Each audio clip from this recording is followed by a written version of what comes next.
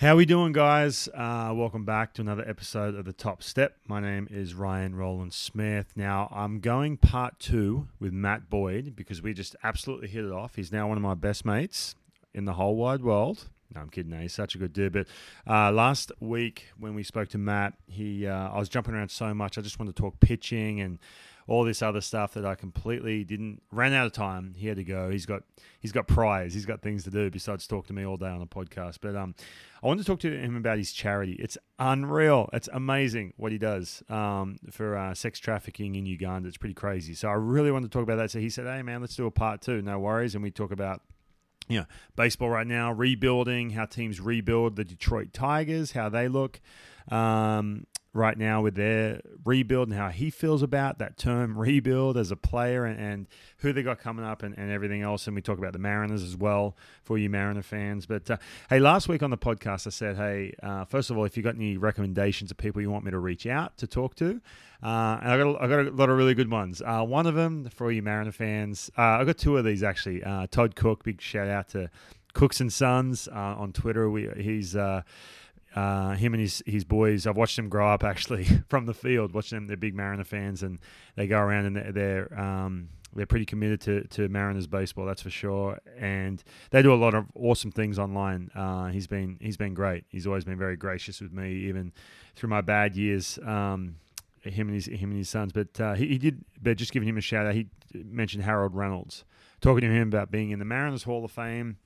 And a couple other things. I'd love to have Harold on. He's a good dude, and he's done a ton too. So definitely I'll have to see about getting him on. Another one was Lauren Jackson. It's funny, I talk to Lauren all the time, played for the Seattle Storm, MVP of the WNBA. She's a lot of fun too. Her and I were really close, really good mates. Here in Seattle, we used to hang out all the time at the Kangaroo and Kiwi. We used to drink beers there and hang out at the old location. Never at the new location. It was never there when we were around. But I'd love to have Lauren on too. I actually texted her, said, hey, jump on my podcast, and she's happy to do it. So there's a couple more. But hey, another email I got. I appreciate you guys reaching out. Hey, tell the story about when I got locked in a bathroom when a brawl broke out. I caught it on the radio, and I missed the beginning. I only caught the last part. But I was laughing hysterically. Can you tell that story on the podcast? Okay, so I'm more than happy to. I've told that story a couple times. It's kind of a famous story, made famous by me. This was 2008. We were scuffling. The Mariners were not good that year. Richie Sexson was not living up to his contract. We all know that. He was frustrated. I think he's hitting sub 200. Kaysen Gabbert was pitching for the Texas Rangers early in the game. He throws one. I think it barely went anywhere near Richie Sexson, but he got upset over it. And I was sitting in the bullpen with my buddies. Like, oh wow, it's going to happen. Something's going to go down here. This is at Safeco now, T-Mobile Park. So we're kind of sitting up there. And I was like, oh man. So all of a sudden your heart rate jumps up just a couple beats, and you're like, okay, next at bat, something's going to go down for sure because I had words and the whole thing. Well, me getting distracted like I usually do, he's about to come up in the order. I'm not even paying attention to the game. And I should be, because usually I'd sort of pitch early on in the game at that point. I think I was like the mop-up guy still, 2008, early in the year.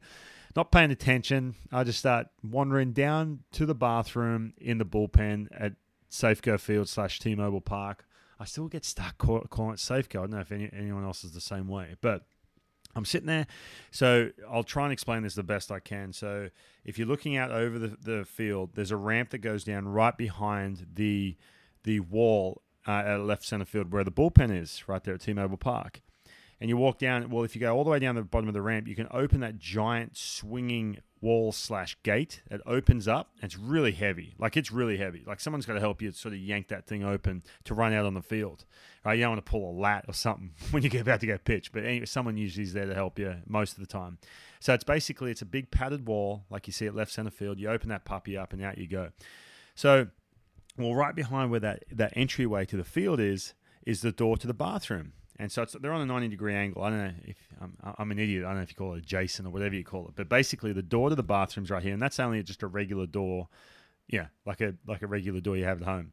And open that thing up. So I go to the bathroom. I'm in there doing my business, and not even thinking that Richie Sexson's about to come up. I'm zoned out at this point. I don't know what I was thinking about.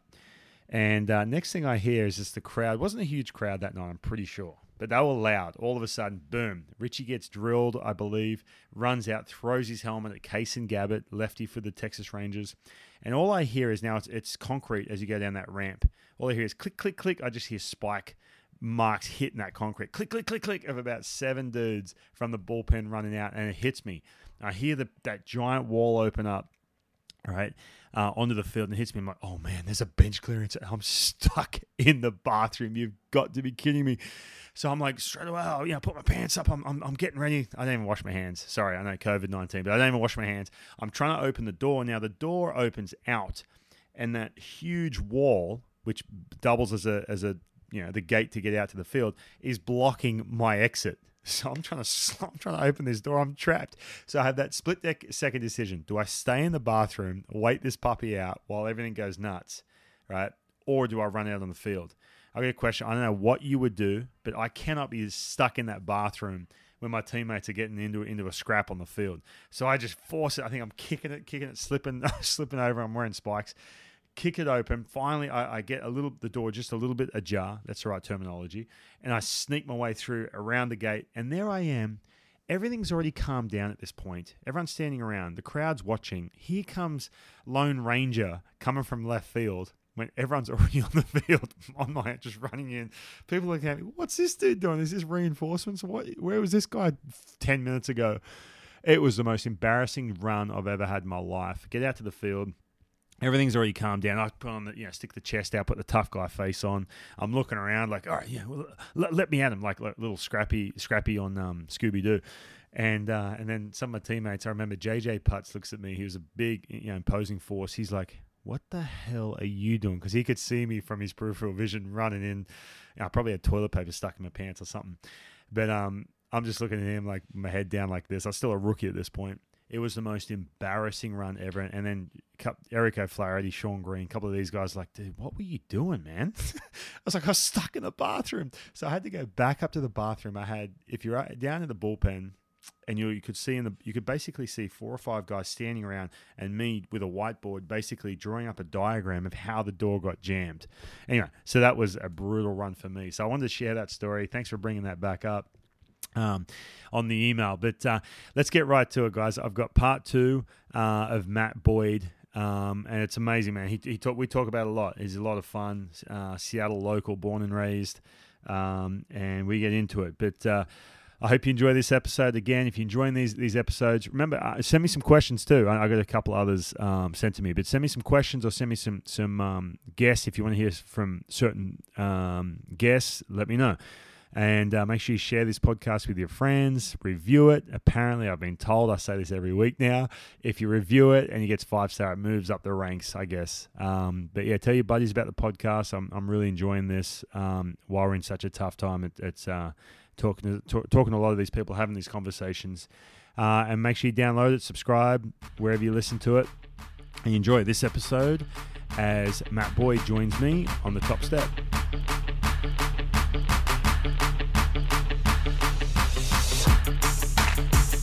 No matter what happens, Ryan Roland Smith has something to tell his grandkids right here. First appearance of the big leagues. He's a Hall of Famer. Especially if he strikes him out. Here comes the 1-2 pitch to Junior now. The breaking ball, he struck him out. Yeah, that will be a story for the rest of his life. As he strikes out Ken Griffey Jr. and the end result of what was.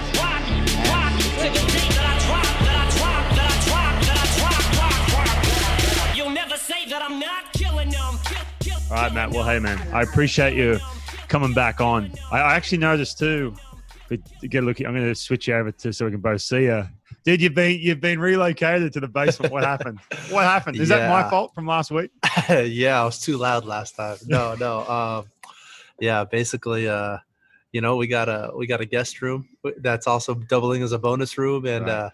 and Dad's office. I guess that. When you run a nonprofit, you get the big office downstairs. So that's my wife's office downstairs. I get the guest room, but nice. We got family coming into town. So because of that, right. I got relocated to the basement. So my desk is down here now. Yeah.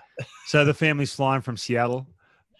Just my mom. She's going to come out and help out with the family with the 2 little ones and the dog. And thought we'd be playing baseball this week, but Hey, So yeah. Speaking of that, how much? Because what are plane tickets costing right now? I haven't even looked. I haven't even gone onto like usually I'm like searching for like plane Yeah. tickets and stuff pretty constantly or whatever.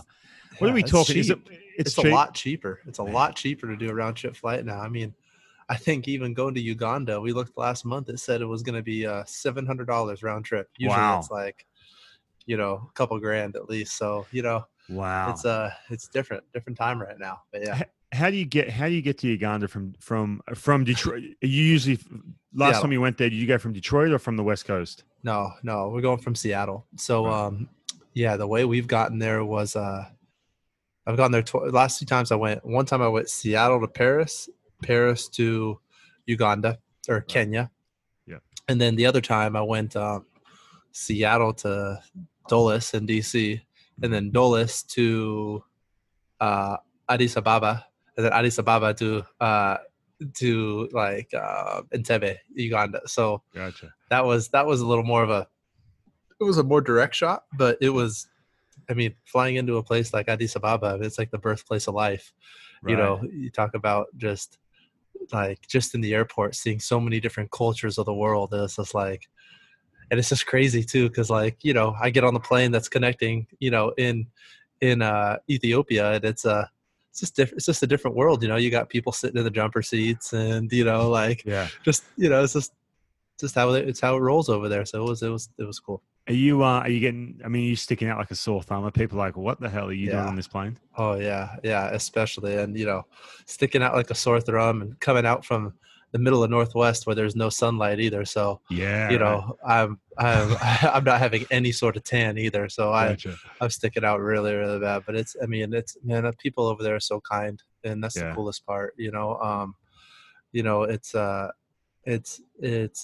It's really cool to when someone from a different country opens up like to show you their culture and everything, and it's Yeah. like you just have such appreciation for everything that goes on. And I love Uganda. I love it so much. It's really really special. So last time we were talking last week. So this is you're going to come out basically as part 2 of the Matt Boyd podcast, the saga, right? And you had to get off because Ashley, your wife, had to use that room, or she needs some time. I think you had to take over the babysitting duties. It was tag team, Yeah. you're in. I got to do some work. So the work she's doing is what we're talking about right now. And this is something that I asked you. I said, hey man, can we continue on another day? Because Yeah. it's fascinating. This charity, you read up about it, what you're doing is so unique and it's massive, dude. It is massive. And I still feel like I'm sure it will eventually get national attention and spread. I'm sure it will. But talk us through it, man. Tell everyone what you're doing right now. Yeah. You and your wife, Ashley. I know Yeah, she does a yeah. lot for it. No, yeah. I mean, yeah, my wife's the executive director, right? This is what her dream has been, and she's welcomed me into her dream as we're a partner, we're a team, right? So it's like she's part of my dream, I'm part of her dream, and but yeah, basically what it is, it's called Kingdom Home. Our mission is to end child sex trafficking through prevention, and in that, it's really really special. Basically, we started out with partnering with a lady named Dorothy who had 36 girls that were either rescued or were orphaned because of the sex trade. And when I say because of, like, they were at risk of entering the sex trade because they were orphaned and whatnot. So we partnered with her, and I mean, through God's grace and funding and the kind hearts of so many people around the world, we were able to grow to from 36 girls to now 156 boys and girls over 4 different homes. So our goal is to end child sex trafficking through prevention. Out of the 156 boys and girls, I think their ages 4 to 15. And our mission as Kingdom Home is to just it's providing a safe place, a refuge. It's not an orphanage, it's a home. And in that, like, it's every there's a house mother and house parents and aunties or uncles, depending on if it's a boys' home or a girls' home, and these children and where they didn't have families. Now they do, right?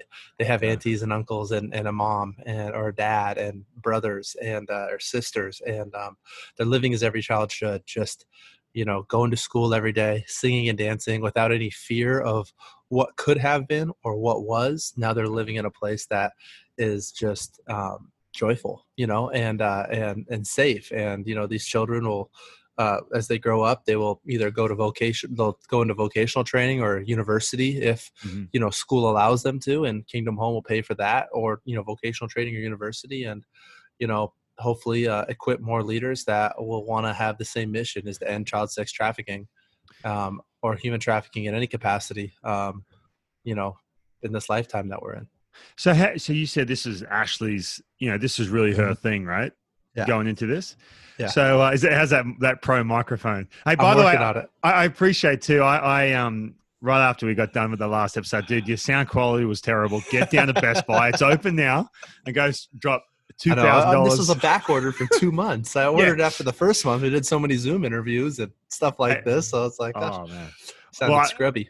I just got an alert, like an idiot. I waited to the last second for a Mother's Day present for my wife, and I just got an alert. It's ready to roll at the post office. There you go. I was like, yeah, it's backward. No, but the real story is you went down to Best Buy and got hooked up. Because, exactly. We had to be part two the right you told way. me to. Yeah, I was like, get down there.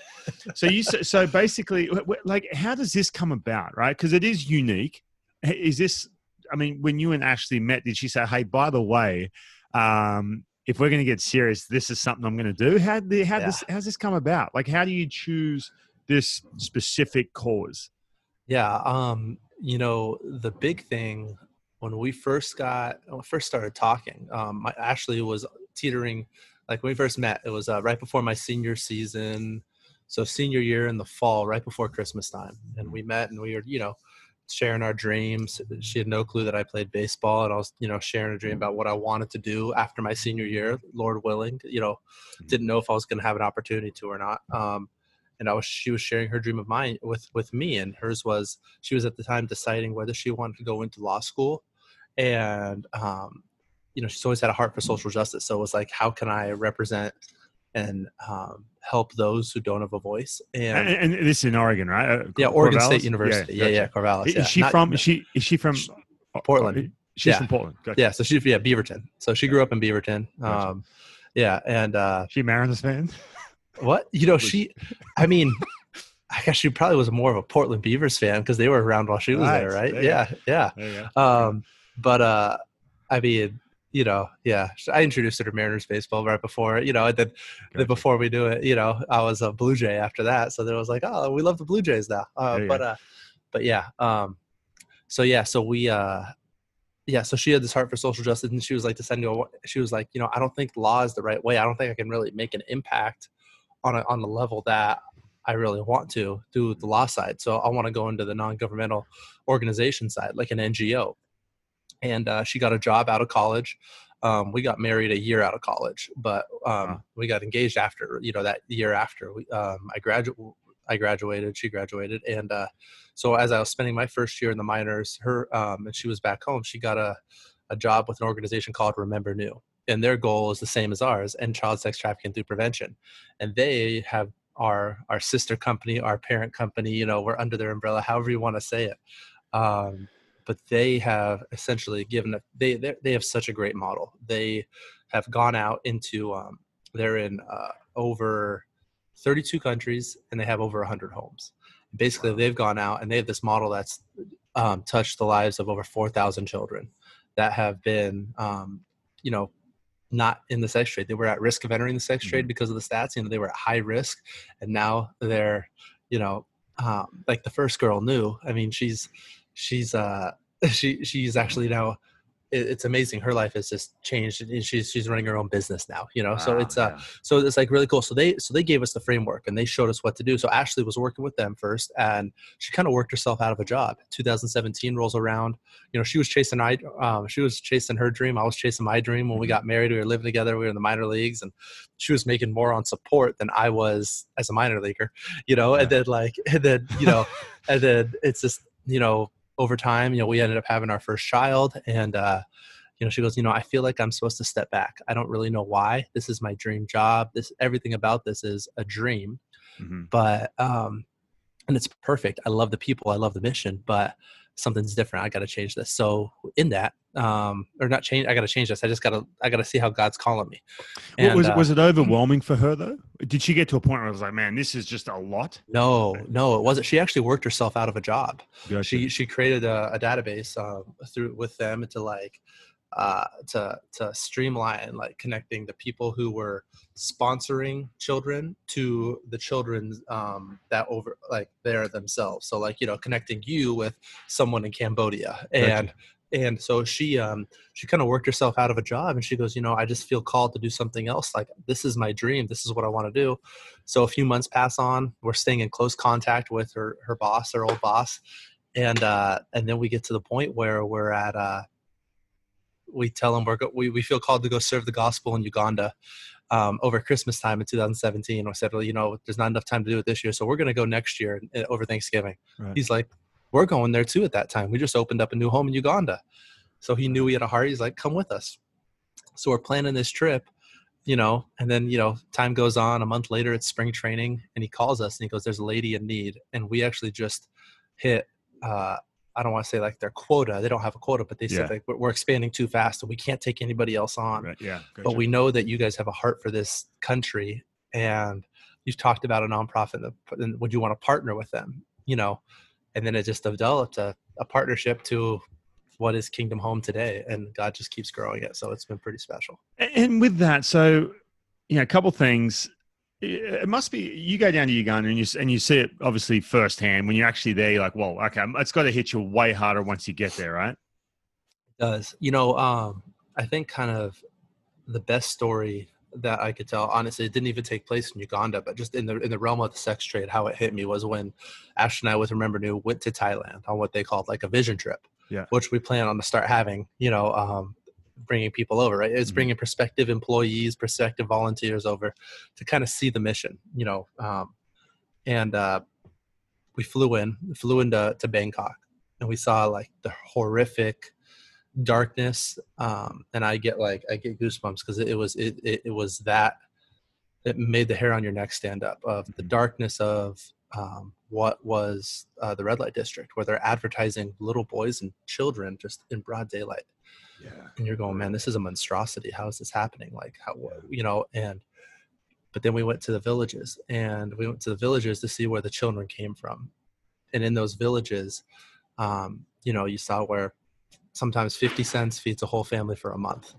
And then we went to the children's homes, and you saw the villages where the children, so like elaborating on the villages, someone will come into the city and someone will come into the village and say, hey, I have a friend that works in the city.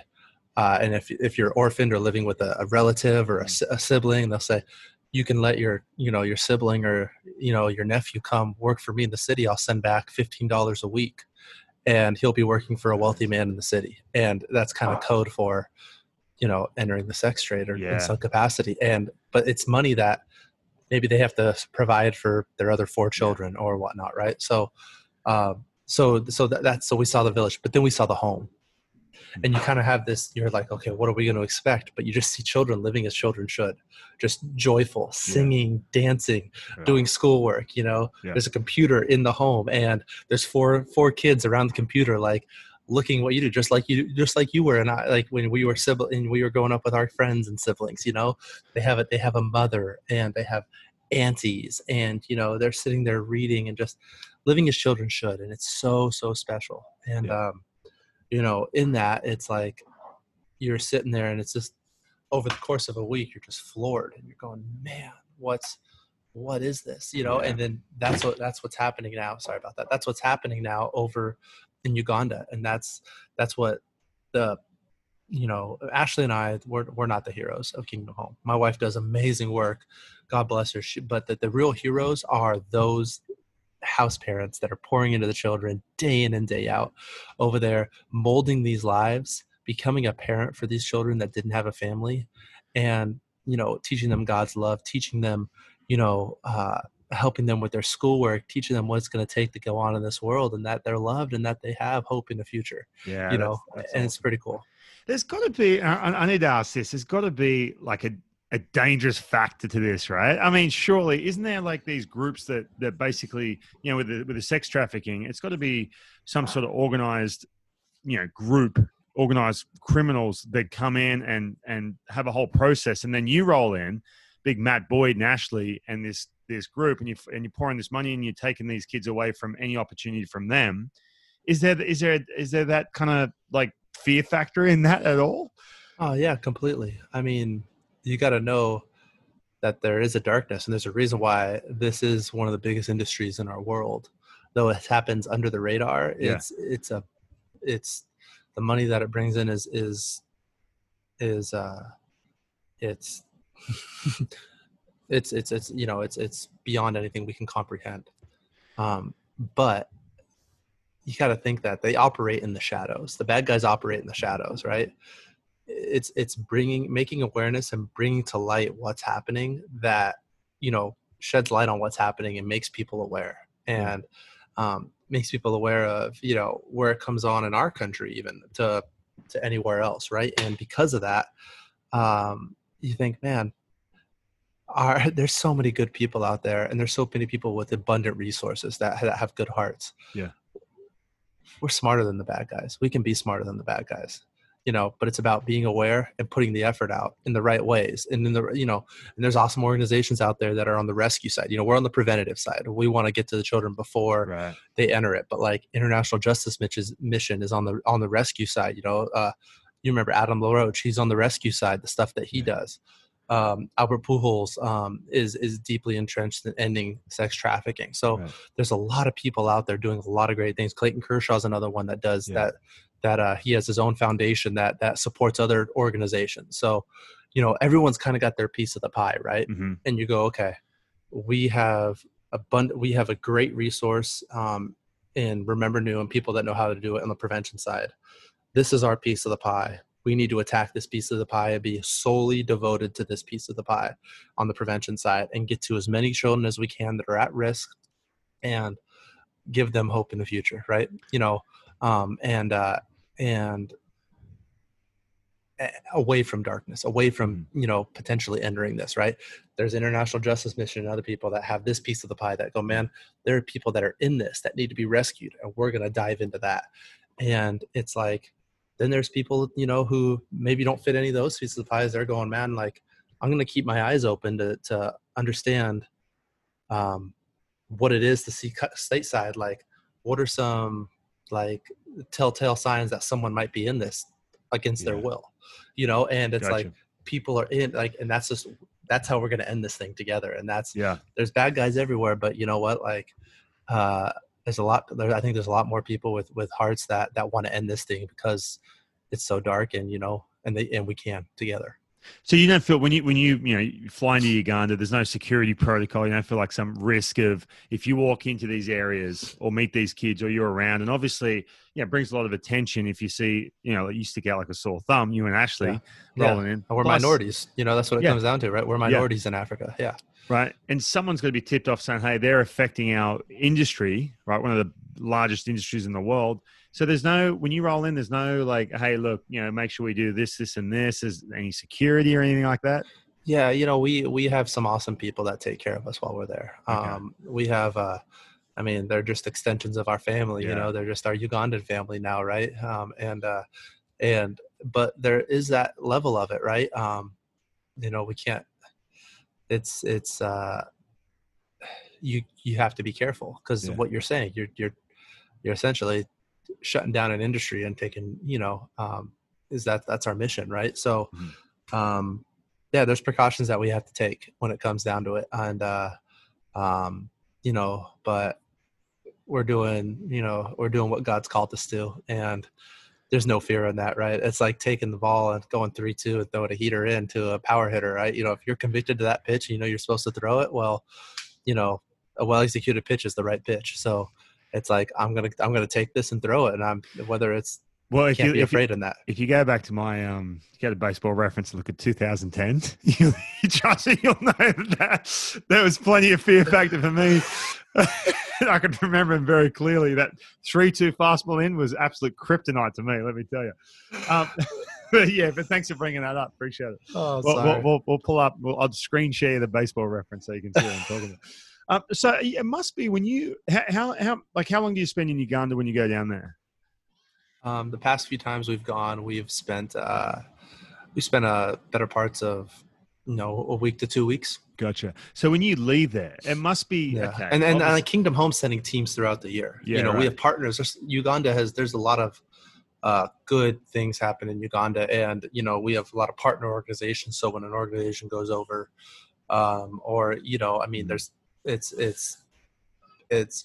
there's constantly people going over to see and help out, whether it's on an aid mission or giving children a checkup or whatnot too. Yeah, and this is my question: when you go to Uganda, right, and you leave, or you're about to leave, you must leave there. And again, anytime you see something firsthand, you see it in person. It's completely different to looking at a YouTube video and someone telling you, "Hey, give us money" or something like that for this charity, right? It's completely different. You must leave there, feeling like, man, I've barely make a dent because you've opened the floodgates. This is what I'm doing, and it's got to be, in a sense, heartbreaking because you're like, man, there is just so many more kids, families that we could impact, and because you're just starting, right? I mean, really, you're essentially just starting. So you must leave there thinking, man, we have to do more. It's got to open up the floodgates. Yeah, it does. You want to help every child that is at risk, right? And part of it is like knowing just knowing all of it, right? Like understanding like, one, like I said, our piece of the pie. How are we gonna affect, what are we called to, and how can we take care of our piece of the pie? And then two, also realizing like that in we understand, if we get spread too thin, we're not going to be able to help every child. Yeah, right. We're not going to help the children that we have, right? Yeah. We need to know that we're going to move as we're called, and God's going to bring the right people to be a house parent to expand, right? Because you don't want to bring someone in that doesn't have the same interests, right? Or has bad interests, and then you're bringing children into a potentially worse situation, right? Or something like that. So you just know that there's an order to do it, and it's a long process. It's not something that says, boom, okay, we got the money now, let's just go do it. But it's a process, and it's a longer process. So you want to help everyone, you do, but you got to know that there's an order to it. Right. And going there too, has it completely changed you and how you look at life and in general? Going there, coming back, oh man, because it's such a contrast, right? You go into a place like Uganda, I've traveled, I've been to third world countries, Indonesia and other places like that. You come back and you just have a different appreciation, and the little things that you seem to complain about or found that you thought were rough or tough going or whatever, you got to get back off the plane. It puts things in perspective. You know what I mean? Like that's the truth. It does put things in perspective when you're and I mean, just thankful for running water. Thankful I don't have to walk with a 32-gallon bucket on and carry it with my brothers and sisters just to have clean water to cook with and drink and everything like that every day, right? So it's cool stuff, but it's not cool stuff. Well, what I was thinking about saying cool stuff is that, talking about the water reference, though, while we were there on the land, we were able to have a well installed. So, it was pretty cool to see that happen. And, and just, that amazing things are happening. Yeah. How'd you and Ashley meet? Let's go back to. Oh man. She was handing out pamphlets for this, and you're no. You were walking around with the Oregon State, just dry fit on, backpack. I was getting ready. I was training. I was going to be my first year starting. I didn't start at college until my senior year. Oh, wow. So, so I was. So you were kind of under the radar as a. Yeah. I mean, I didn't throw 95. I just 88 to 90. I was a command guy with 4 pitches. And, I came back from my senior year after being drafted, and I wanted to,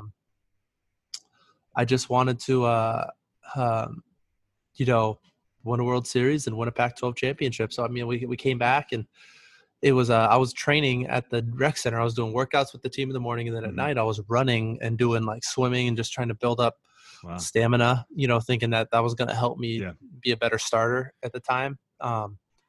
And being there, I would just I met Ashley, at the rec center because she worked in the cafe, and I thought she had a great customer service. She gave me such a big smile, and she said she has good customer service. I thought she liked me, but then in that it was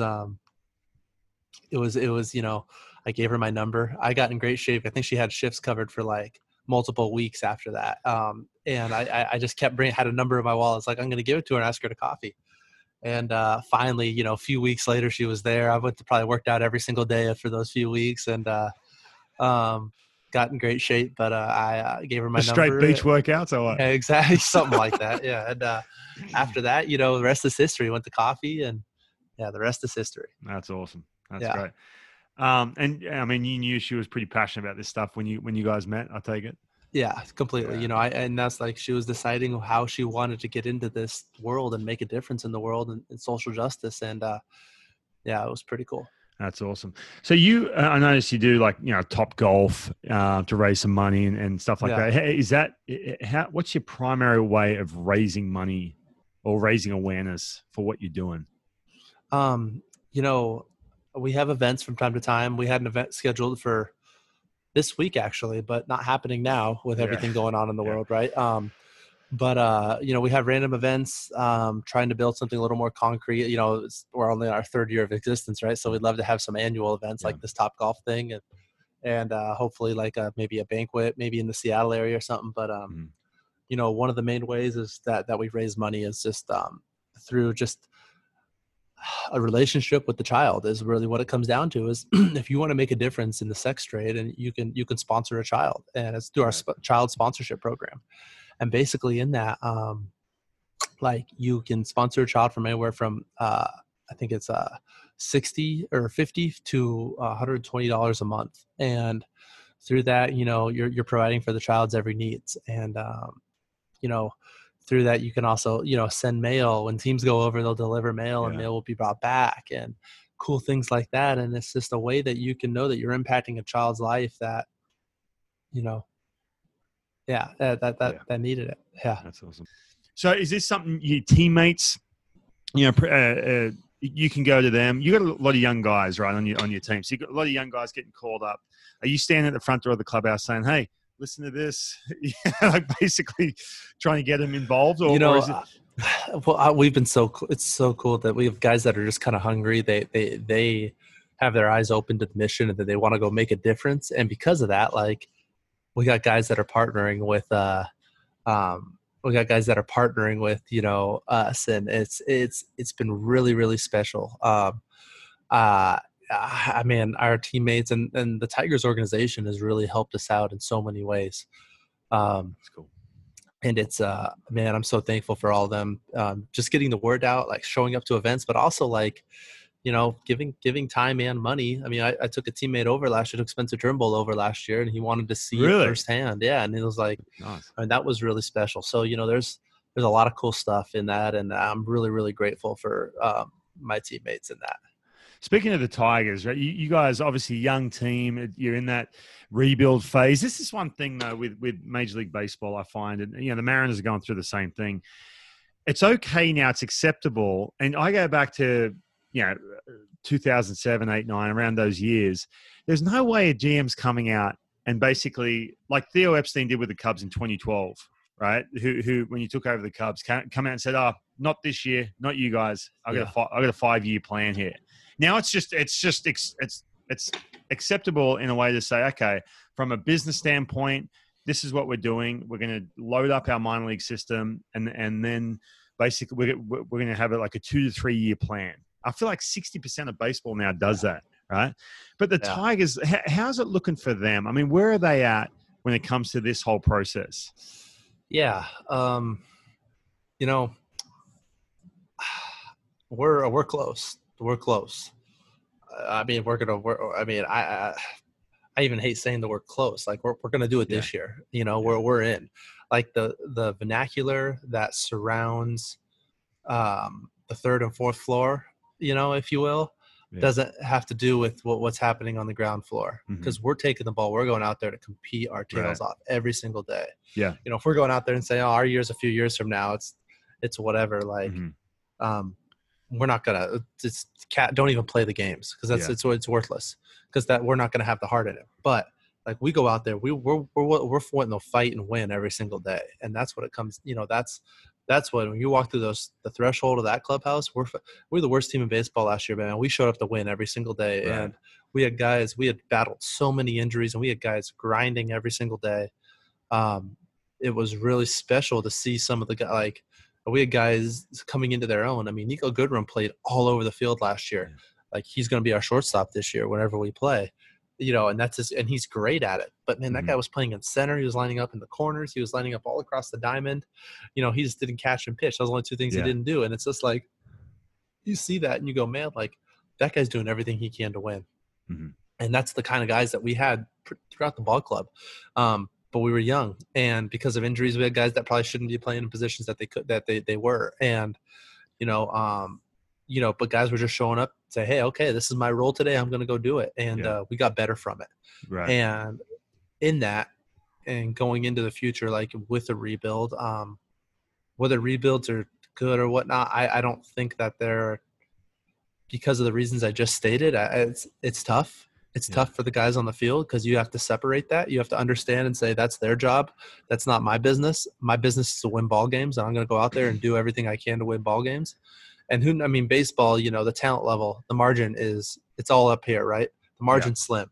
It's mostly up here, you know, in most circumstances. So, you know, whether that's right for baseball or whatnot, that's a whole another conversation, another question that you may be asking later, but I don't know. But like, you know, when it comes down to it, we're hungry to win every single day. And the rebuild, that vernacular doesn't really respond well in the clubhouse, because it's like, no, we're here to win today. I don't care if it's the Yankees. I don't care if it's the Pirates or the Marlins or anybody in between. Like, we're going to go out there and we're going to compete our tails off every single pitch. Yeah, in 2008, I think it was the second last start of the year, and I was pitching really well. And a reporter came up to me 3 days before it and said, oh, hey, if you guys lose these next couple games, you're going to get the first pick overall in the draft. It was us or the Nationals.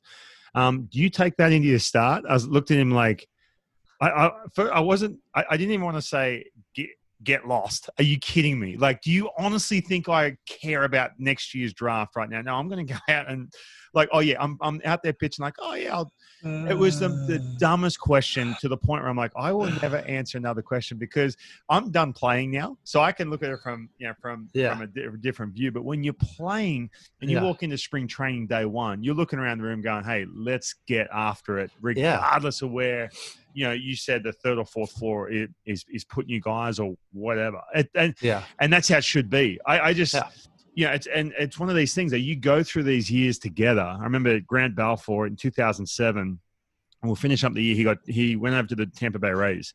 I said, oh, you know, you guys are scuffling. He goes, no, man. He goes, they're a group of studs. These guys, they all know each other and they're hungry. He goes, they're going to be good next year. I was like, really? Like, I went to the World Series the next year. You know what I'm saying? Because they just did not care. It wasn't about, oh, you guys are young, whatever. And that's back in 2007.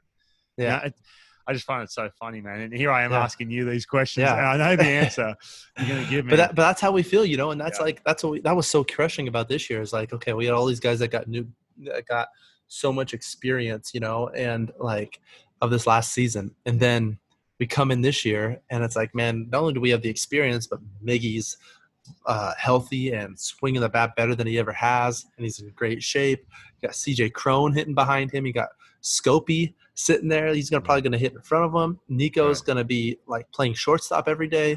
Jordy came back. They got Austin Romine behind the plate. Like, you got Maben out there now again. Like, you're going, man, wow. Like, we just filled like places where, you know, like we got guys that can play the game now. You know, Ivan Nova coming into the back end of the rotation. And then you go to the minor leagues and you go, man, we got all these stud pitching prospects of, you know, Skubal, Faedo, Manning, Mai is like, and the list goes on and on and on. Like there's other guys behind them too that are very, very good as well. And you're going, man, like this is going to be great because competition breeds success. You know, Yeah. I got to be around those guys. I learned so much from them this offseason or this spring training, just watching how Scooble toes the rubber, watching how he pushes off his backside, watching Matt Manning learn how to spin the baseball. It's like, oh man, like I'm talking to him, but I'm learning from watching him throw, you know? And then it's like, you know, all this sort of stuff that's, you're going, man, you know, not to mention with the stuff we already have, the pieces we already have, and we're going to be incorporating these over the course of the season. Now, whatever the length of the season may be, but like we're going to be incorporating that. That's going to be really, really special and really, really exciting. And, you know, now we got Spencer Torkelson, who's a guy that, you know, from everybody back at Oregon State, you know, he's in the Pac-12 at Arizona State. Everyone says, man, this guy, I mean, they're comparing him to Conforto, and it's going, like, I played with Mike. I grew up with Mike. Like, that's high praise. I think Mike's one of the most underrated hitters in baseball. I think he's going to be one, you know, Conforto is I think he could be one of the best hitters when it's all said and done. But like, now you're saying that this guy's in that category and he's in our organization too. And he's a college kid that potentially moves fast. Like, you know, it's exciting to say, man, we have what we have, and I'm excited with that. And knowing that there's guys coming that are going to be pushing every one of us at the big league level. Man, competition breeds success, and it's going to be fun. Do you think this, coronavirus, layoff, not getting the reps, you think that's had a massive impact when you're looking at a team like the Tigers or the Mariners, who are in this stage where they've got these young players and they want to get that chain moving a little bit? Do you think this has a massive impact with their development? Depends or timeline even. Depends on how you look at it, right? Like they're going to get rushed up now. You know what I'm saying? Like, that's what I worry about. I think the things that are hard to argue are innings that are going to be lost, at bats that are going to be lost, you know, game experience. Yeah, that stuff you can't make that up without having it, right? Yeah. But that being said, I mean, who knows how many arms are going to be saved for the future because of this? Right, you know, yeah. I mean, it's like you can look at it either way, right? I had someone say to me, you know, it's pretty, you know, it's like, I'm so tough. It's like, you're 29, you're in your, what would you consider your prime, and these are your best years. I'm like, this, in my mind, this has prolonged my career even longer. I use this time to get even stronger. That's a good point. And like, I didn't have a whole lot of innings outside of these last few years anyways as a starter, you know, for a variety of reasons. Now, like, and that just got moved on, you know, that just got pushed, that like type of, like, I think this is a benefit, you know, like, would I rather be playing baseball? Absolutely. But this is something that is a benefit, you know? So it's, I think that, I think a good will come out of this. Yeah. Good always comes out of it. Right. And, it's just a matter of sometimes you can't see the fruits of it right now, but maybe in December or next February, you're going to go, oh man, this was really cool because of this, or this guy got to be on the taxi squad when he wouldn't have been around big leaguers at all. And he got a chance to be in the big, you know, or who knows what it could be. Yeah. Yeah. I just feel there's a couple guys, you know, Tom Murphy, you know, who, he took me deep twice last year. Yeah. And he did a cartwheel too, by the way. I remember that when we got off, I was like, I don't know, did you even notice that? Like when Tom Murphy, he hit a home run, did a cartwheel in the dugout. Did your team? Really? Yeah, did your team even notice that? No. The reason I know that is because I doubled up. I did one in the studio because I was working the game. I was like, oh, check this cartwheel out, and did one in the studio trying to top him. Like, you know, it's like no one cares, no one's watching, dude. But you know, guys like Tom Murphy, Austin Nola, those guys who are sort of, this is with the Mariners, who are sort of stuck in between. They've finally got a chance to play, you know, to get to the big leagues and prove themselves, and they've had some success. Now they're stuck. Yeah. This is their year, and you have them banging on the doors all these young players. You know, that's I feel for those guys for sure. No, I know, and that's tough, and it's tough. It's tough for those guys. It's tough for guys that are coming back from injury that want to prove them, that, you know, want to show that we got it. You know, instead of, you know, it's tough for the minor leaguers that are getting dumped. Like, you know, there's you know, that for no reason. I mean, you know, like, I understand there's a reason. I understand there's always roster turnover, but like, man, that's a tough situation to put them in, because they're not going to go get another job in the baseball right now, you know, like, so like that stuff's tough, but I know that good will come from it. Now, what good will come from it? There's a lot more stuff that's on the forefront of our minds that isn't good, like for all the reasons that we just said, but I know down the road, good will come from it. And it's just a matter of having that perspective, be able to look back and say, oh yeah, well, you know what, but it's, you know, it's tough. Yeah, for sure. I'm gonna let you off, mate, because I know you got a big schedule. I appreciate you getting the microphone, and I, again, I want to. I'd love to be a part of this, the charity, everything you're doing, man. It's amazing. The more I look at it, the more I'm like, wow, like it's going above and beyond. So I appreciate what you're doing. And like I said, I was doing a pregame show. You're from Seattle, so every time you pitched, I talked about this last episode, and I was just like, what? I didn't realize it was that. I honestly thought it was, some third party that you're like, oh, we're raising money for doing a charity event. But there you are in Uganda on the front lines. I'm like, is this guy, man, this is amazing. Anyway, so I had a brand new respect for you. But spending this time with you, man, I'm an instant fan. I can't wait to watch you do your thing this year. It's going to be fun. Thanks, man. I appreciate it. And thank you. Thanks for having me on. Oh, no, awesome. Anytime, man. I'd like you to come back at some point. All right. Once we get playing. Where we can do this in person. There we go. For sure. Perfect. Awesome.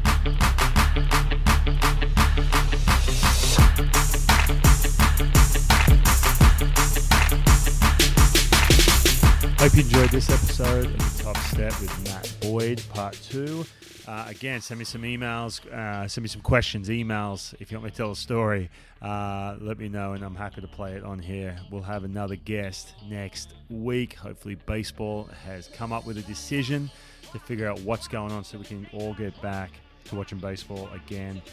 Make sure you press that download button, press that subscribe button, tell your friends, give me a rating. Appreciate it, guys. We'll see you next week right here on The Top Step. Killing them, killing them, killing them, killing them, killing them, killing them.